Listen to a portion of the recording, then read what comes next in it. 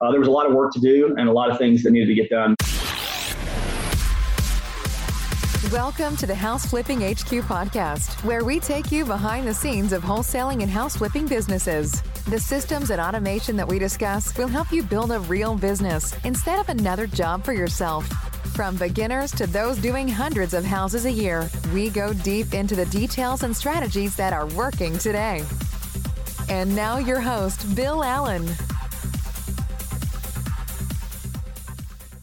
Hey, everybody. I just got off recording this podcast with Nate Johnson, my COO, and we went almost 2 hours. So I know you're tuning into this podcast, but I had to cut it in half. So I clipped it in half. So the first half, what I wanted to do was basically clipped it so that some of the newer investors and the people that are getting going, I think there's a lot of great content in there for them, and how we met and what Nate was doing when he was getting started and some of the struggles he was running into trying to start up his own business, and kind of how we got together and how he became the COO of my company, Blackjack Real Estate.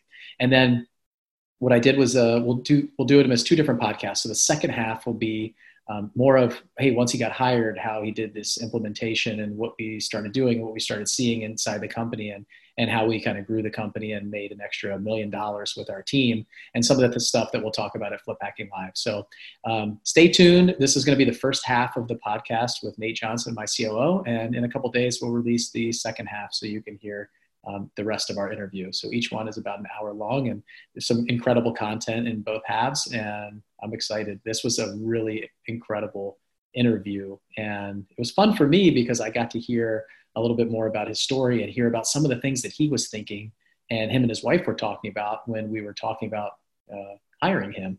So some new stuff for me I had never heard before too. So it was a lot of fun, and I hope you enjoy. I know you're going to get a ton of value out of both of these sessions. So without further ado, here we go. Hey, everybody. Welcome to the House Flipping HQ podcast. This is Bill Allen, and today I have a great guest with you, actually my COO of Blackjack Real Estate, Nate Johnson. What's up, Nate? Hey, Bill, what's going on? Not much. How are you doing? I'm good. Good. Thanks for having me on. Yeah. So if you're on the video, if you're watching this on video, then you can see my background and Nate's background. Kind of whenever we're on a call, we get on a call once a week for a couple hours to talk about the business. And now you're in our offices. So like everybody always says to me, hey, can I fly down to Nashville and kind of see where you guys work and your office and all the staff working and everything? And I tell them all the time, you can fly down here, but you're going to be sitting on the couch in my living room and we're going to be hanging out. So this is how we do our business. This is, Nate's office right there at his house and my office at my house. So you're now inside the company with the CEO and COO of the company having a chat. So pretty cool if you're on the video. If not, you can check out the video on YouTube or our website at houseflippinghq.com. So Nate, welcome, man. This is the first time that we brought somebody from the team on the podcast. And I just got done kind of recording some of the board of directors. And now what I want to do is kind of go through some of the team members and talk to some of you guys. So I figured who better to bring on than the COO of the company. So welcome. Great. Thanks, man. Okay. So I'd say the number one question that we get all the time. So for you guys who are listening for the first time, to give you a background, I own a real estate investment company. It's a flipping and wholesaling company. We're about 80% wholesale, 20% flips. We do about 200 deals the past couple of years. So the past two years, we've done just under 200 deals. We're probably on pace to do something like that this year. And I built that company as just me, and then kind of started hiring some people and making transitions going into different markets. We're currently in 3 markets. We'll do close to $3 million this year in gross profit and about 200 deals. So about a year and a half ago, I brought on a COO who was Nate, and I wanted to really kind of remove myself from the business. I was doing more of the work for House Flipping HQ. I was going to all these meetings. I was being a mentor for a lot of the people in the group and helping them with their business. And I realized that I wasn't paying enough attention to my business. So it wasn't going to grow. It wasn't going to hit the numbers that everybody in the company and myself wanted to hit. So I knew that I needed some help. And to really remove myself from the business, the first place to look was, hire somebody like a COO to come in and help me with that. So I'd say now at the point that we're at now as a company, the number one question that I get, other than can I come to your office and hang out on your couch, is, how did you meet Nate? How did you guys get together? What did that look like? So why don't you take a little bit of time, Nate, and just kind of tell the story I tell the story a lot from my angle. So I'd love to hear it from you, kind of how we met and what that process was like and what you were doing before this. Yeah. So I guess I'd kind of gotten myself interested in real estate investment probably about 3 or 4 years before you and I met, but just started doing the whole thing I think a lot of people are doing, just like they're sitting right now in their car on their phone listening to this podcast. Just started trying to gather as much information as possible about real estate investing, and watching videos online and listening to other things around investing. And it kind of led me to, I think the first time I heard you on a podcast was the Bigger Pockets podcast. And I think that I remember specifically you had just been gotten started. I think you just hired your first employee. And I don't remember exactly what it was, but I remember you talking about military and kind of also having a full-time job, because that was what was my situation at the time. Was I was still working full-time for a Fortune 50 company. And I used to be in security and loss prevention industry. So I was doing that, grinding away. And I was just, had this vision of being able to create something else and do something more on my own terms. And real estate was kind of what seemed to match that for me. So I was really pushing and kind of trying to absorb as much information as possible. And I ended up actually, ironically, having to take over the construction of my own home, which kind of pulled me away from my educational process for about a year.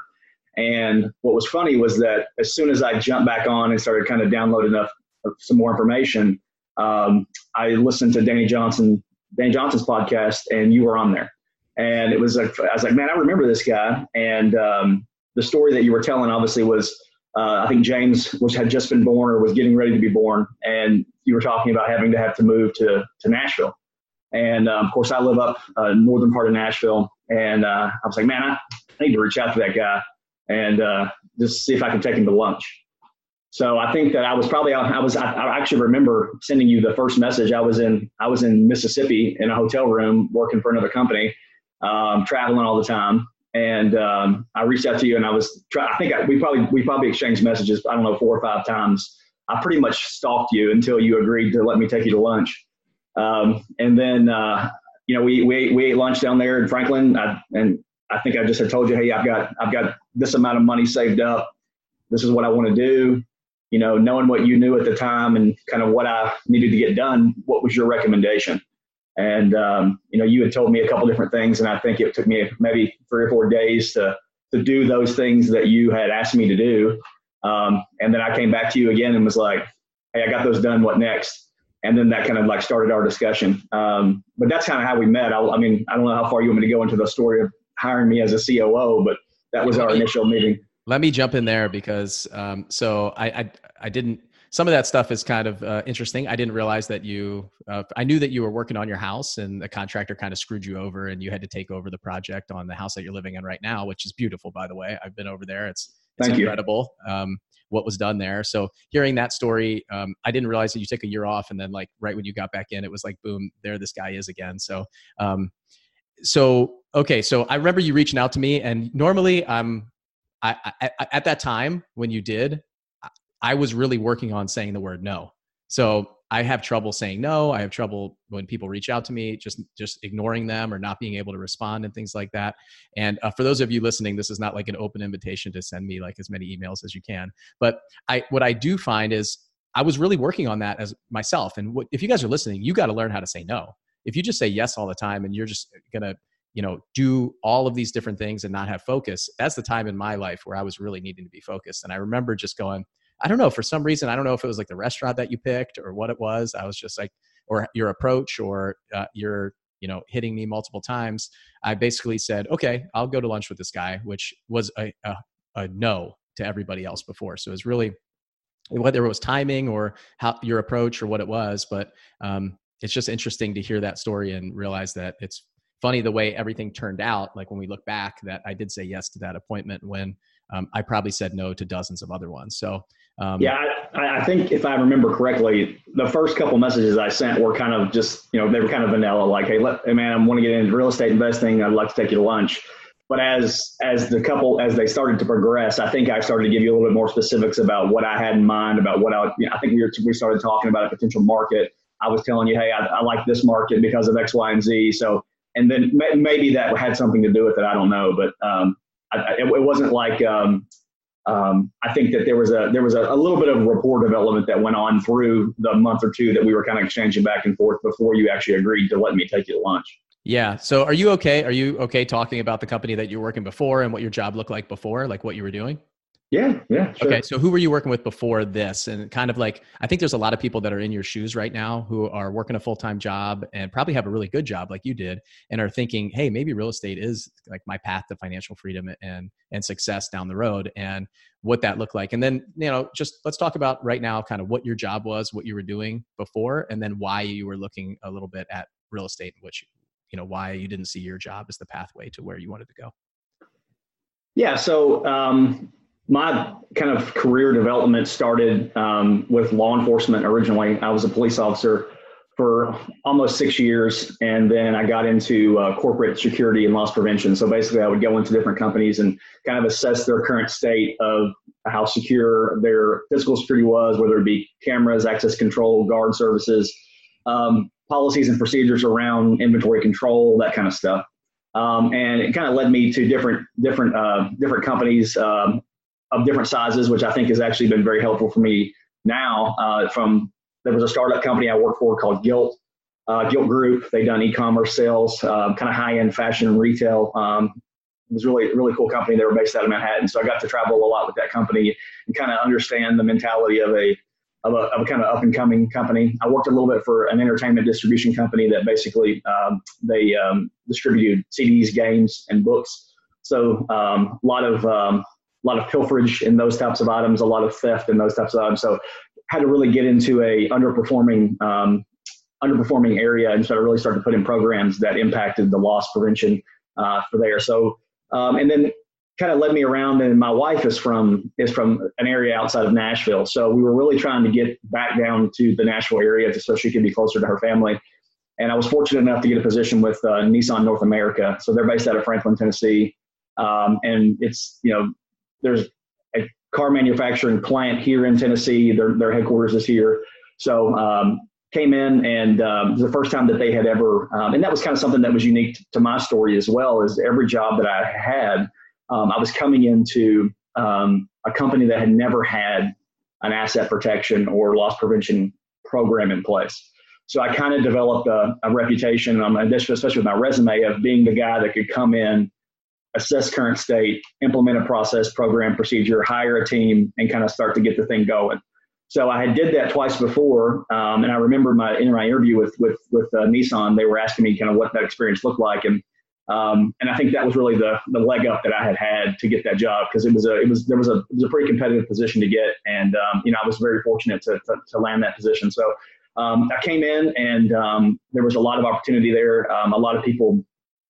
You assume that a larger organization like that would probably have all kinds of crazy programs and procedures to do things, and this was one area that they were kind of lacking on. So there was a lot of work to do and a lot of things that needed to get done, but we were able to come in and kind of implement some policies and some procedures and different programs that really started to kind of control the loss a little bit better, both from a detection and prevention standpoint.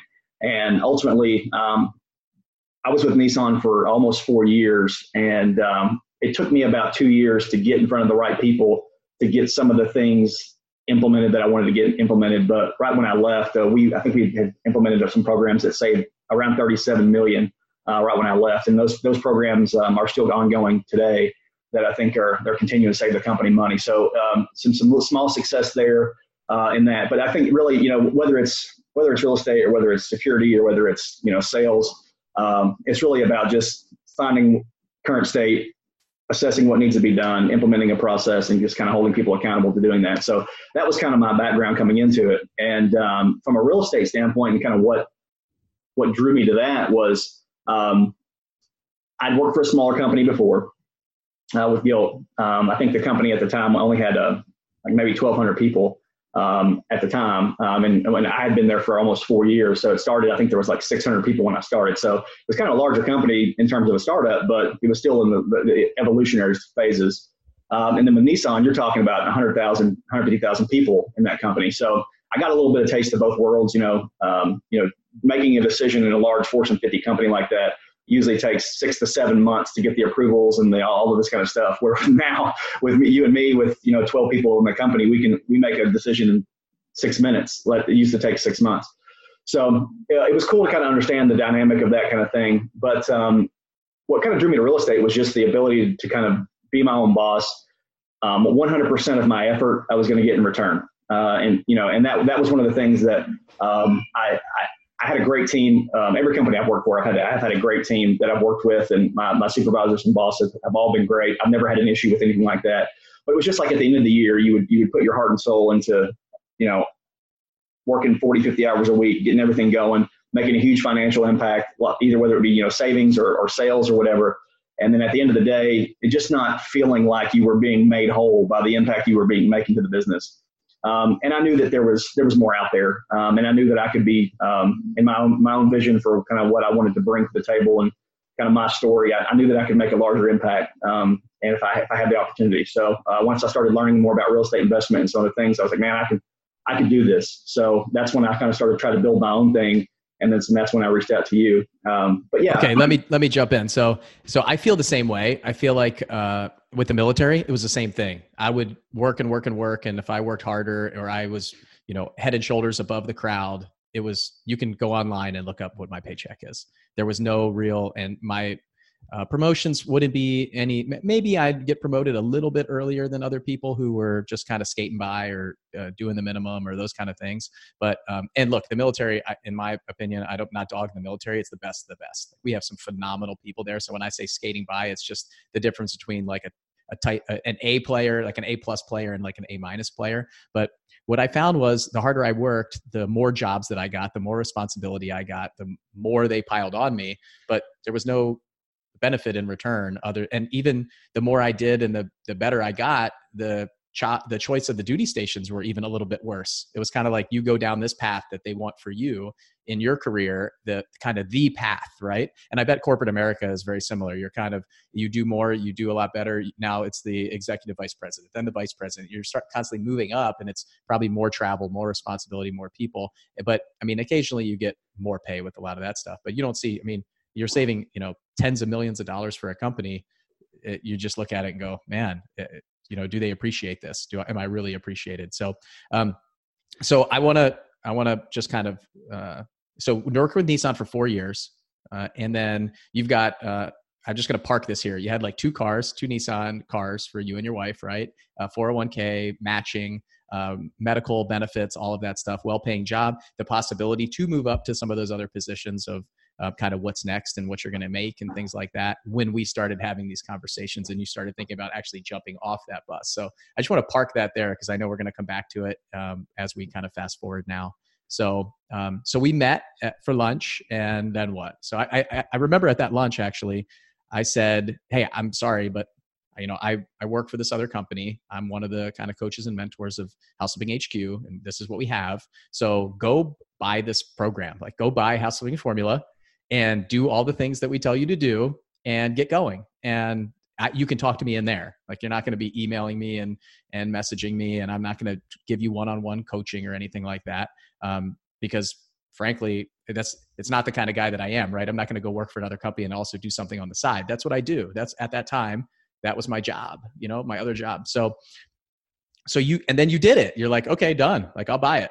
And you bought it and you started kind of working it. You started sending out some cards. You started going on appointments. You started doing all the things that we tell people to do. So yep. From where I was sitting at that time, when you came back to me the next time, it was obvious that you weren't somebody who's just going to go buy lunch, talk about it, not take action, not do all those things, but you were actually doing them. So you got kind of this seat at the table and you earned it by doing. I gave you like 4 things to do at that lunch. And I basically said, I'm never going to see this guy again. Like he's going to go say, oh, it doesn't work. I'm going to quit. All the things that I hear all the time from the noise outside of our programs and our groups, and the people who think this is really easy and everything's, it's a guarantee, I'm just going to send a couple cards and make $10,000, $20,000 the next day.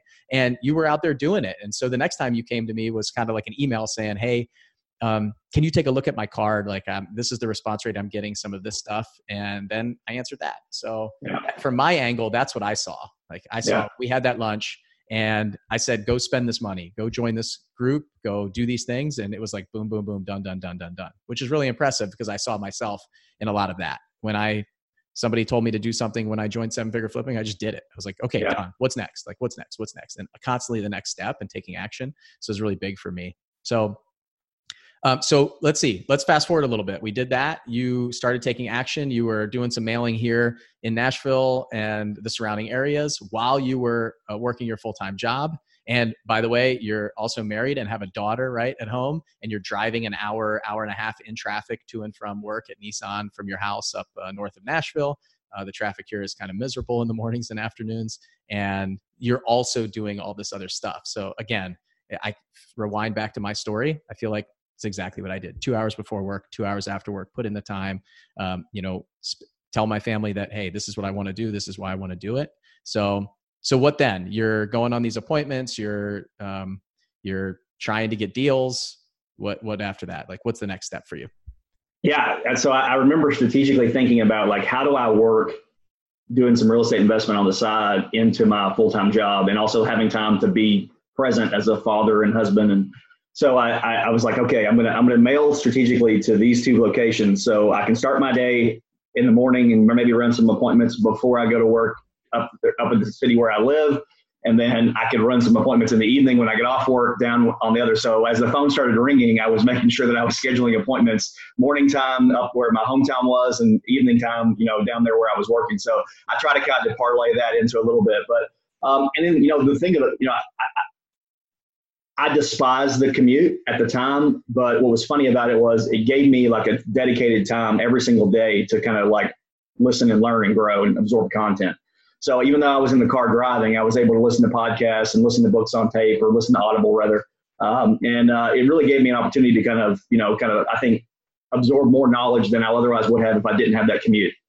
So it was a unique opportunity in that sense. But so I think it was, I had already started trying to get things going before me and you actually started talking. But like once you had said, hey, go jump in the house flipping formula, take a look at the content, it just seemed to gel. A lot of the things that I would think I was spinning my wheels in, it just made sense. And I had heard you say numerous times before that I just did what these guys did. There's no point in reinventing the wheel. It's already been a proven process. Just do what they did and it'll work. And I did, and it did work. And I went on, I was getting a lot of appointments. I was getting a lot of stuff. And I think right about the time that the phone was ringing constantly, almost too much for me to handle. I had hired a phone answering service, and then I had reached out to you about potentially partnering up in Clarksville, Tennessee, which is an area that's kind of northwest of where we both live. But it had a military base. There was a college there. There was a lot of things that I think from a real estate investor standpoint, I thought were attractive. So I reached out to you and said, hey, can we talk about maybe doing a joint venture or something with something? Because what I was trying to do, a little bit behind the curtain here, was get more access to you. And I would say, okay, if we're partnering up, he's going to be a little bit more apt to work with me on some other things. And I'm going to be able to add value to this relationship because I'm going to be the one doing all the work. And he's just going to be kind of calling the shots on telling me where to go and what to do. And I thought it was going to be a really good opportunity to learn directly from you. And also not feel like you were just having to tell me all of these things to do, right? So you were going to get some return out of your time investment into me. So we actually talked a little bit of back and forth about doing something like that. And I remember it was like a Tuesday morning or something like that. You're like, hey, come down here and meet me.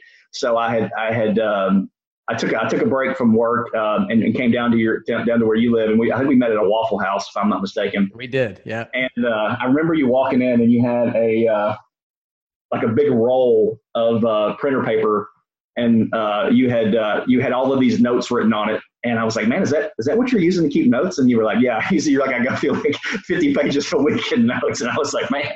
So I could tell you had a lot going on, but it was at 10 o'clock on a Tuesday, and you were kind of doing your own thing. And I was like, man, that just, you were kind of you're doing your own thing, your own boss. And I was like, that's awesome. So we talked at the time, and we were talking more about the partnering up and going into a market together was what the conversation. But as the conversation came to an end, you go, you don't know anybody that would want to be a COO for my company, do you? And I was like, no, I don't know anybody. Because at the time I was just like focused on like building this thing, doing this thing on my own. And we kind of departed. parted the ways and whatever. And I went back and worked the rest of the day. And I remember driving home that night and I was like, man, I could do that. I know that I could do that. I have no doubt that I could do that. And I don't know at the time if you were trying to plant that seed because you thought that I might be interested, or it just kind of was a thing you were saying. But it didn't hit me at the moment when you said it that was something that I would even be interested in. But it's kind of one of those things where people say, opportunity is everywhere. If you just got to be able to look for it and actually see it when it comes about. And that was like, I don't know why, as I was driving home that evening, it was something that just kind of hit me like a ton of bricks. I was like, you idiot, this guy's asking you to come on and kind of run his company for him. And so I got to thinking about that. And I thought, I could sit over here and continue to grind and churn and do my own thing. No doubt that I would be successful doing it. I know I could have built that out. But the speed of implementation and the synergy of joining teams with you and how far we can go and the time it was going to take to get there, I thought, there's a lot of value in that, because I think that the sum of our two parts, we're going to go farther than either one of us individually. And I still feel that way today. But when people ask me all the time, like, well, if you were doing your own thing, why would you go work for somebody else? But that was the mindset. Now, the decision hadn't been made at the time for you to hire me or for me to join you, but that's what I was playing through in my mind. And I was thinking about the situation. I was like, it makes a lot of sense for this to possibly be. So I think I emailed you the next day and said, hey, I don't know anybody that is interested, but I am, and then the conversation kind of developed. So. Yeah. I remember that meeting. It was probably like 2 years ago. So I can't say I remember exactly what we talked about or what was said. I remember breaking down, like I analyzed that Clarksville market. And in fact, I had been living here for probably about a year and a half at that point, and still had not started investing in Nashville. When I moved here, we went to Chattanooga, and I didn't come to Nashville, in fact, because we had a 7-figure member that was here in the city, and I just didn't feel comfortable when we were doing a lot of work together, asking me questions and analyzing the market and helping. I didn't feel comfortable coming into this market with them still in the group and me doing some more kind of one-on-one stuff with them. So and on top of that, additionally, I knew that it was really competitive here and expensive, and I would need to build up a war chest to start competing at the level of competition that we have here, which in the way that I do, right? I don't have a lot of time, so I need to do more of the bigger equity type nets, the more spending money to get deals than it is doing more of the small niche stuff that I recommend a lot of people that don't have a lot of money to do. So that was kind of the reason we hadn't gone to Nashville yet. And when we analyzed kind of Clarksville, I asked this other member, hey, are you up there? Is that an area that you're targeting? The answer was no. So, and then ultimately when they had kind of moved to another market, I felt a lot more comfortable going into Nashville at that time, which we did. So I remember that, and I say that a lot. I don't know if that's what I was doing or not, but anytime I talk to money lenders, it's kind of, hey, do you know somebody who might be interested in a deal like that? And really, I'm saying, are you interested in a deal like that? Without asking them directly, right? So it may have been something that I was doing. I definitely saw all the things that you're talking about. I mean, we had a lot in common. I saw the hard work. I saw the integrity piece. I saw the personal and professional development, the stewardship, all of my core values were evident in you. It was obvious. Like, you were the kind of guy that I wanted to work with. So it was very easy when we started having those conversations, and I saw what you wanted to do. And a lot of times I feel like, look, I've already got this machine that's up and running, right? Like you said, the sum of these two parts is stronger. I said, how long do you think it could take you? Do you plan on working? I remember, and it was probably the meeting at my house, but it was more of, do you plan on working a full-time job while you do this? Or do you how long do you think it's going to take to get you there? What's really bothering you about what you're doing right now? What do you want to have? Could you have this tomorrow if you said yes to this job? And I know we'll talk about that. So let's fast forward. We were at that meeting. Then you said, hey, I'm interested. And then I remember the next conversation being more of figure out what you want to make, what that looks like, what it could look like, what you're making now. Come down and meet me at my house one day, and we'll sit down and kind of talk about it. Was that the next thing that we did? Yeah. Well, I mean, I think prior to even that discussion, for me on my side of the discussion was, once you were like, okay, let's actually, move this discussion forward. There were a lot of things that I started thinking about, and then even had went to my wife and had a conversation with her. And so my wife knows, and so that how I'll come up with these ideas, and I might not tell her about them like right away. It's something that I might be working on or thinking about for a while. But once I see that, okay, there's something here and I'm going to move on it, like I'll tell her and then just do it. And so it seems kind of off the cuff for her. But it's, I come to her and I'm like, hey, there's this guy I met online. I'm probably going to leave my job working for a Fortune 50 company. And we've got health insurance and 401k and 2 vehicles. And I think I'm just going to leave my job maybe and possibly go work for him. But I don't know. I'm going to go talk to him tomorrow. We're going to see what's going to happen. And she was like, what? That's, we need to talk about that. And so anyway, yeah. So I think that, I said, well, I don't know a whole lot about just yet what it's going to be, but I'll let you know a little bit more tomorrow once I have a conversation with Bill. So that was kind of how that situation got introduced to her. Because I was super excited about it, right? I was like, I saw what this could become and what it is becoming now. But at that point in time, I just knew that there was something there. And so I was excited. Those are people that know me. When I get excited, it's I can't hide it very well. Like I talk fast. It's like bang, bang, bang, bang, bang, bang. And she was like, well, I can tell that like this is something you want to do, but maybe we should like pump the brakes a little bit. And I was like, no, we gotta go, gotta go. So anyway, the next day you and I. Hey, before you go on, so on my side of the same coin, I'm thinking about, okay, this is a big step for me to hire this COO. So am I ready for this? Like, can the business afford it? So if you're a business owner, you're saying, man, I wish I had somebody that kind of could run my company all the time. I'm sitting here going, for me, before that meeting was, let me analyze what we've done, what we're going to do, where I think we're going to go. And then what can I afford to pay a COO that comes in? What does that look like? What does the structure even look like? So, I reached out to Andy, frankly. He was the only person that I knew that had a COO in his business, and talked to him. And we talked for a while about kind of what does a COO look like? What does he do? And all these, and my company was probably 3 times the size of Andy's company when he hired his COO. So some of what we talked about, it gave me some comfort in the fact that he hired one way before me, as far as like gross profit and the size of the business and how many people they had.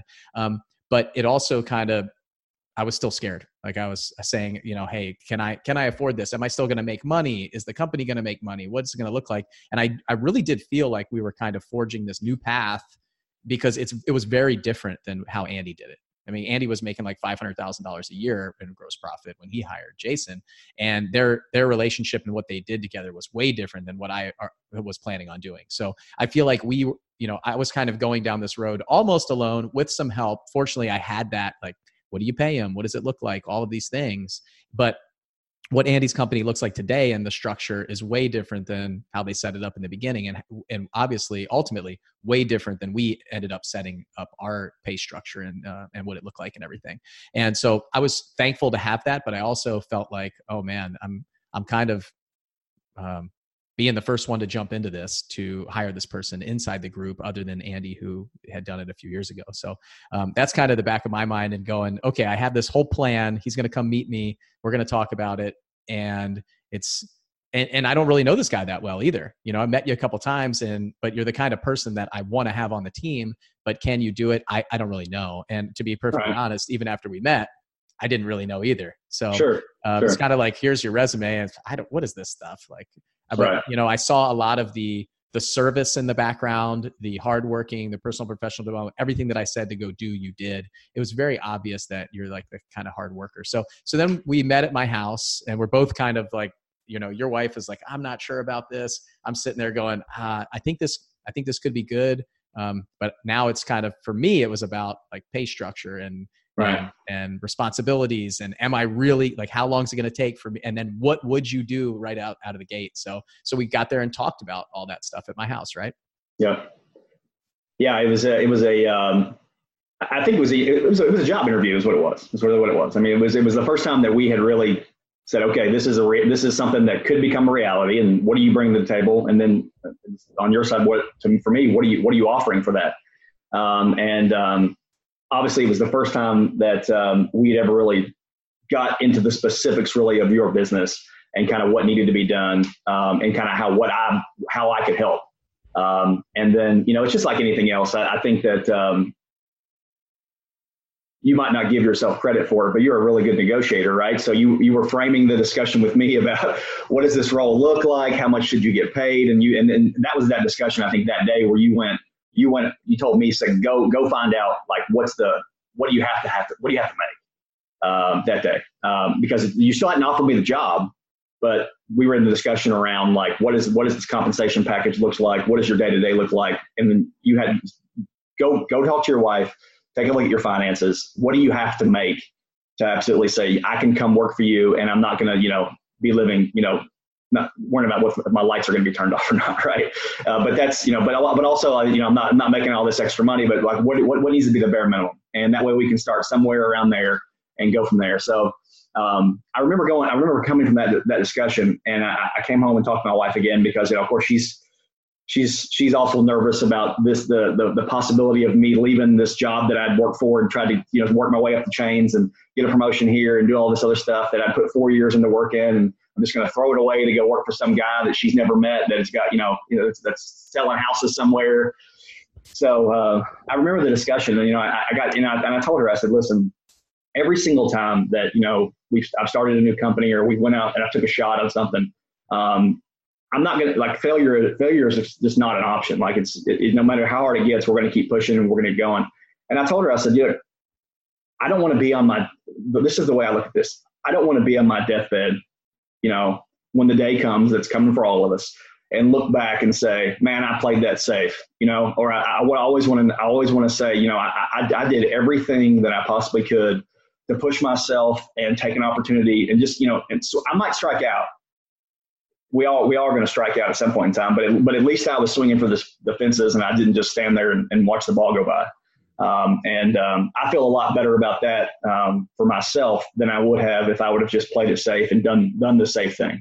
And, my risk tolerance is probably a little higher than some other people, but that's one thing that, I've talked to a lot of people before that have come to me and asked me questions about, like, leaving this company or doing another thing. And no one can answer that question for you. No one, it's got to come from, inside and say, I'm looking at my life. I'm looking at where I'm at right now. I'm looking at where I want to be. And there's a series of decisions that are going to get me there.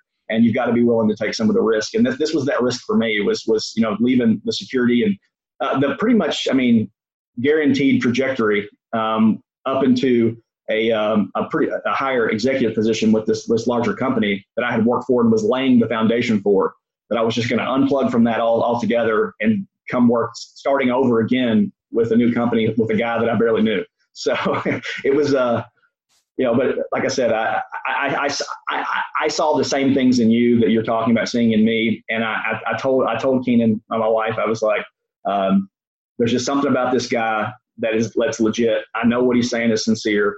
And, once I got, I came to your house, I met your wife, I met your kids, and I was just like, this is, and obviously, like, I'm not going to lie, being from a law enforcement background, I've done a little bit of background checking and all that on you too, right? So, but the point is that I knew that everything you were saying matched up and it was legit. And I could see in you where you wanted to take this. And you were a guy that I knew that I wanted to work with. So, anyway, that's kind of the way I was feeling through that discussion. And it didn't trust me, even after saying all those things and trying to give my wife the warm and fuzzy feelings about making this transition, it didn't make her feel all that great about it. I think that, so I think the next discussion before we get into that step was that I came back to you and said, okay, man, here's where I absolutely have to be.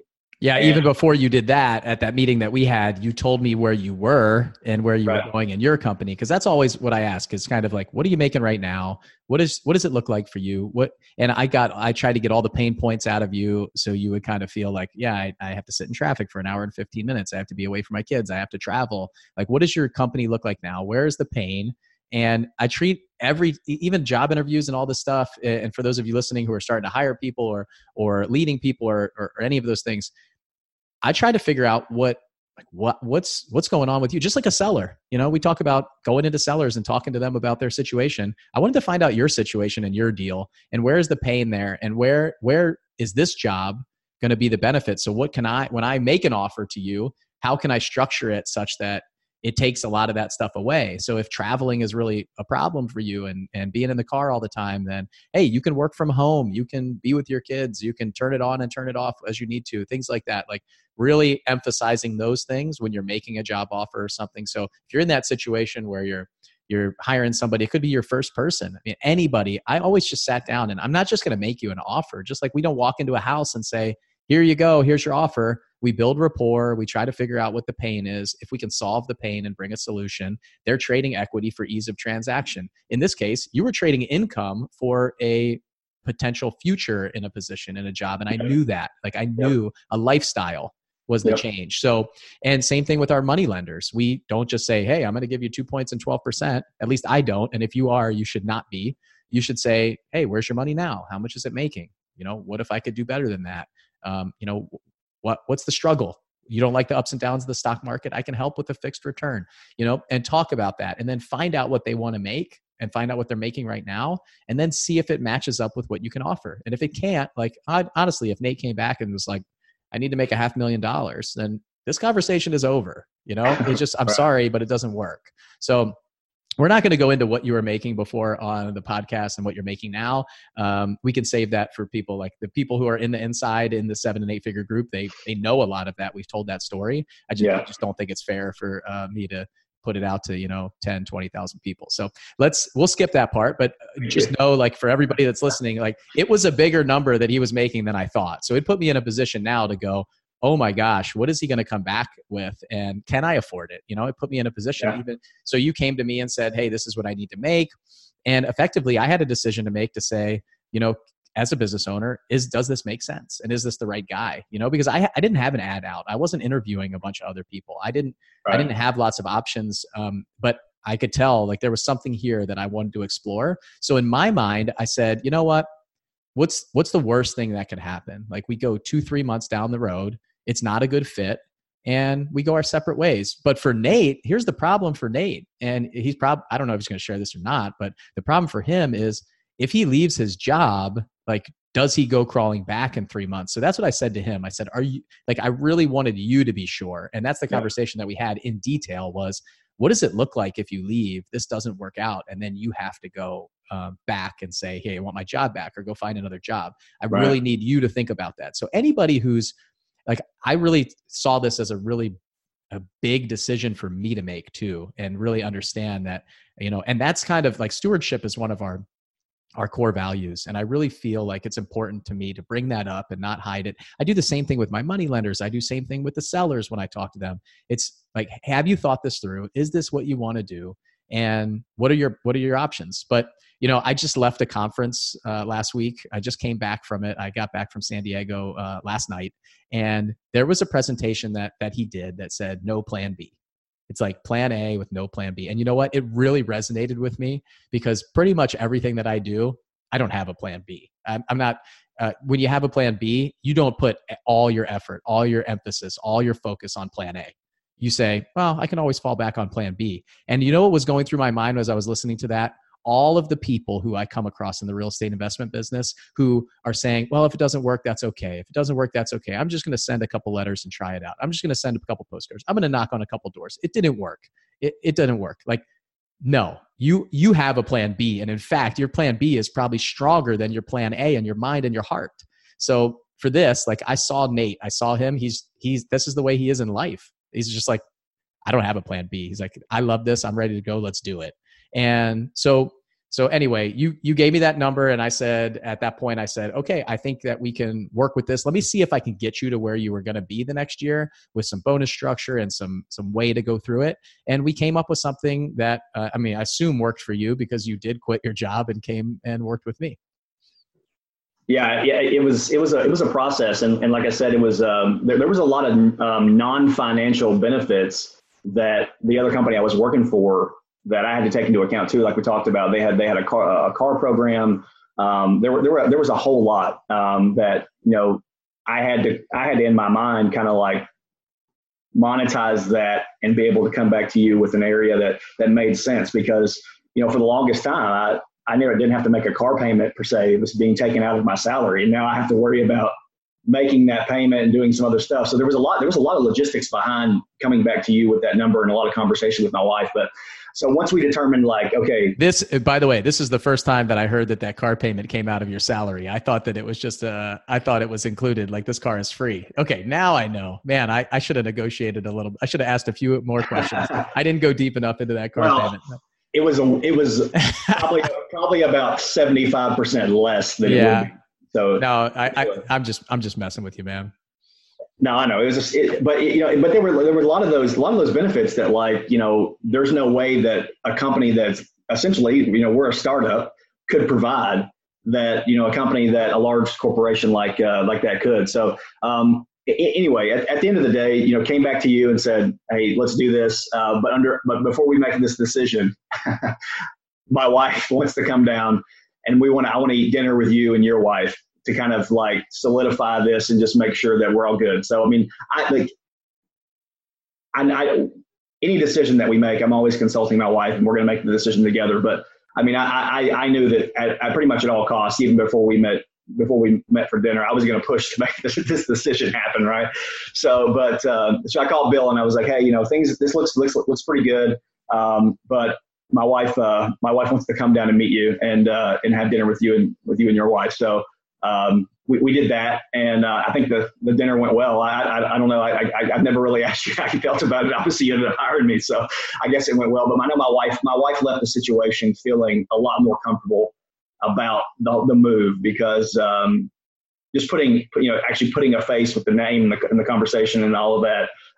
It just kind of solidified exactly what I was telling her about you and about your family and about the situation. And we walked away from that and I think you and I live about an hour and 15 minutes away. So that whole drive back home that night, I remember her looking at me and she was just like, I think you should do it. I think that this is going to be a good move. And obviously, that's, for guys that are married out there, that's a large portion of what we're doing is some of the justification and the comfort that she has in my skill set to say, yes, leave all of that other stuff that you work for behind and go for this, because I was confident, and I know, and still am to this day, that move was the right move at that time. And that at the end of the day, while I might have had to take a step back into some people's perspective to get to start with you, the road to success and the finish line is a lot farther down the road than where I would have been if I would have stayed in those situations. So that was the ultimate, decision why I decided to leave and come join you.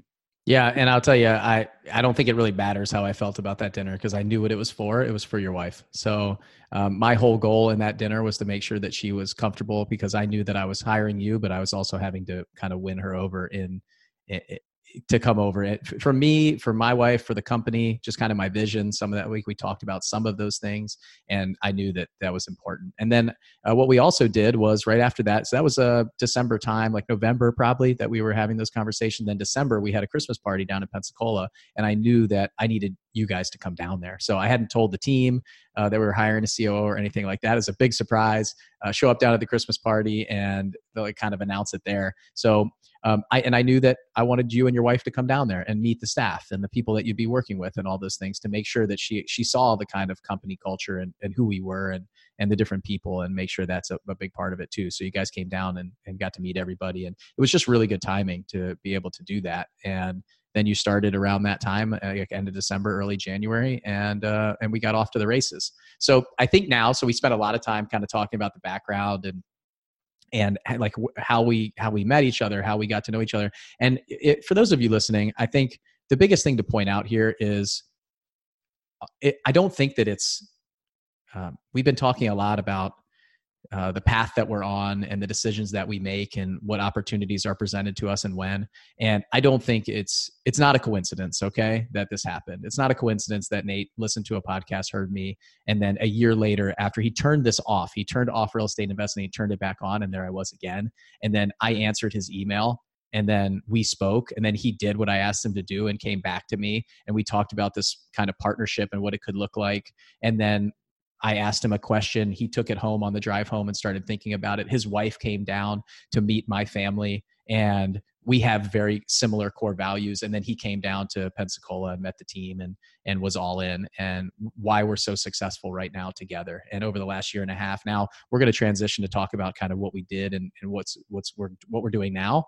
But okay, guys, this is not as I tell the story, I just see these things lining up, and there's something way higher than us going on here. And what we're doing is we're focused on making sure that we're seizing the opportunity that we're given each day. And you got to do that same thing. Is what opportunities are in front of you? What's there? Stop sitting on the sidelines, take action, go pick them up and run with them. And it's just, I mean, as I sit here over these last like 30, 40 minutes and just listen to this, and we replay it just in a way that we've never done before, frankly. You and I haven't. We go so fast. We just look for the finish line and figure out how to get there. We don't sit back and look at how all these things came to play. And when you really kind of lay it out in this timeline, there's a lot of things that I had no idea about, but it's just amazing to hear that in kind of one sequential order of, is this not chance? Okay. It's not luck. It's not chance. It's not any of those things. This is opportunity. This is somebody, someone is designing this, and it's not us. I'll tell you that right now. So it's amazing to hear that. So I really am thankful that we got to sit down and do this part and kind of talk through it. And we spent the time that we did. But I do want to transition to kind of what we're doing now and where we're going. And kind of, because I think there might be some people, I think all that stuff is fantastic for the people who are getting going. And there was a lot of things in there that were, okay, I can get started, or this is the thing that I need to do. And so an awesome podcast and structure for the beginner people. And now even the people that are maybe hiring somebody right now, you can take a lot of things that we're about to talk about, but for the people who are, running a 6 or 7 figure business right now, or trying to remove themselves, I want to take it to a place now where we say, okay, like, what did we do? How did we get things going for you? What did you do when you first came in? And then kind of what happened over this time, and go through that.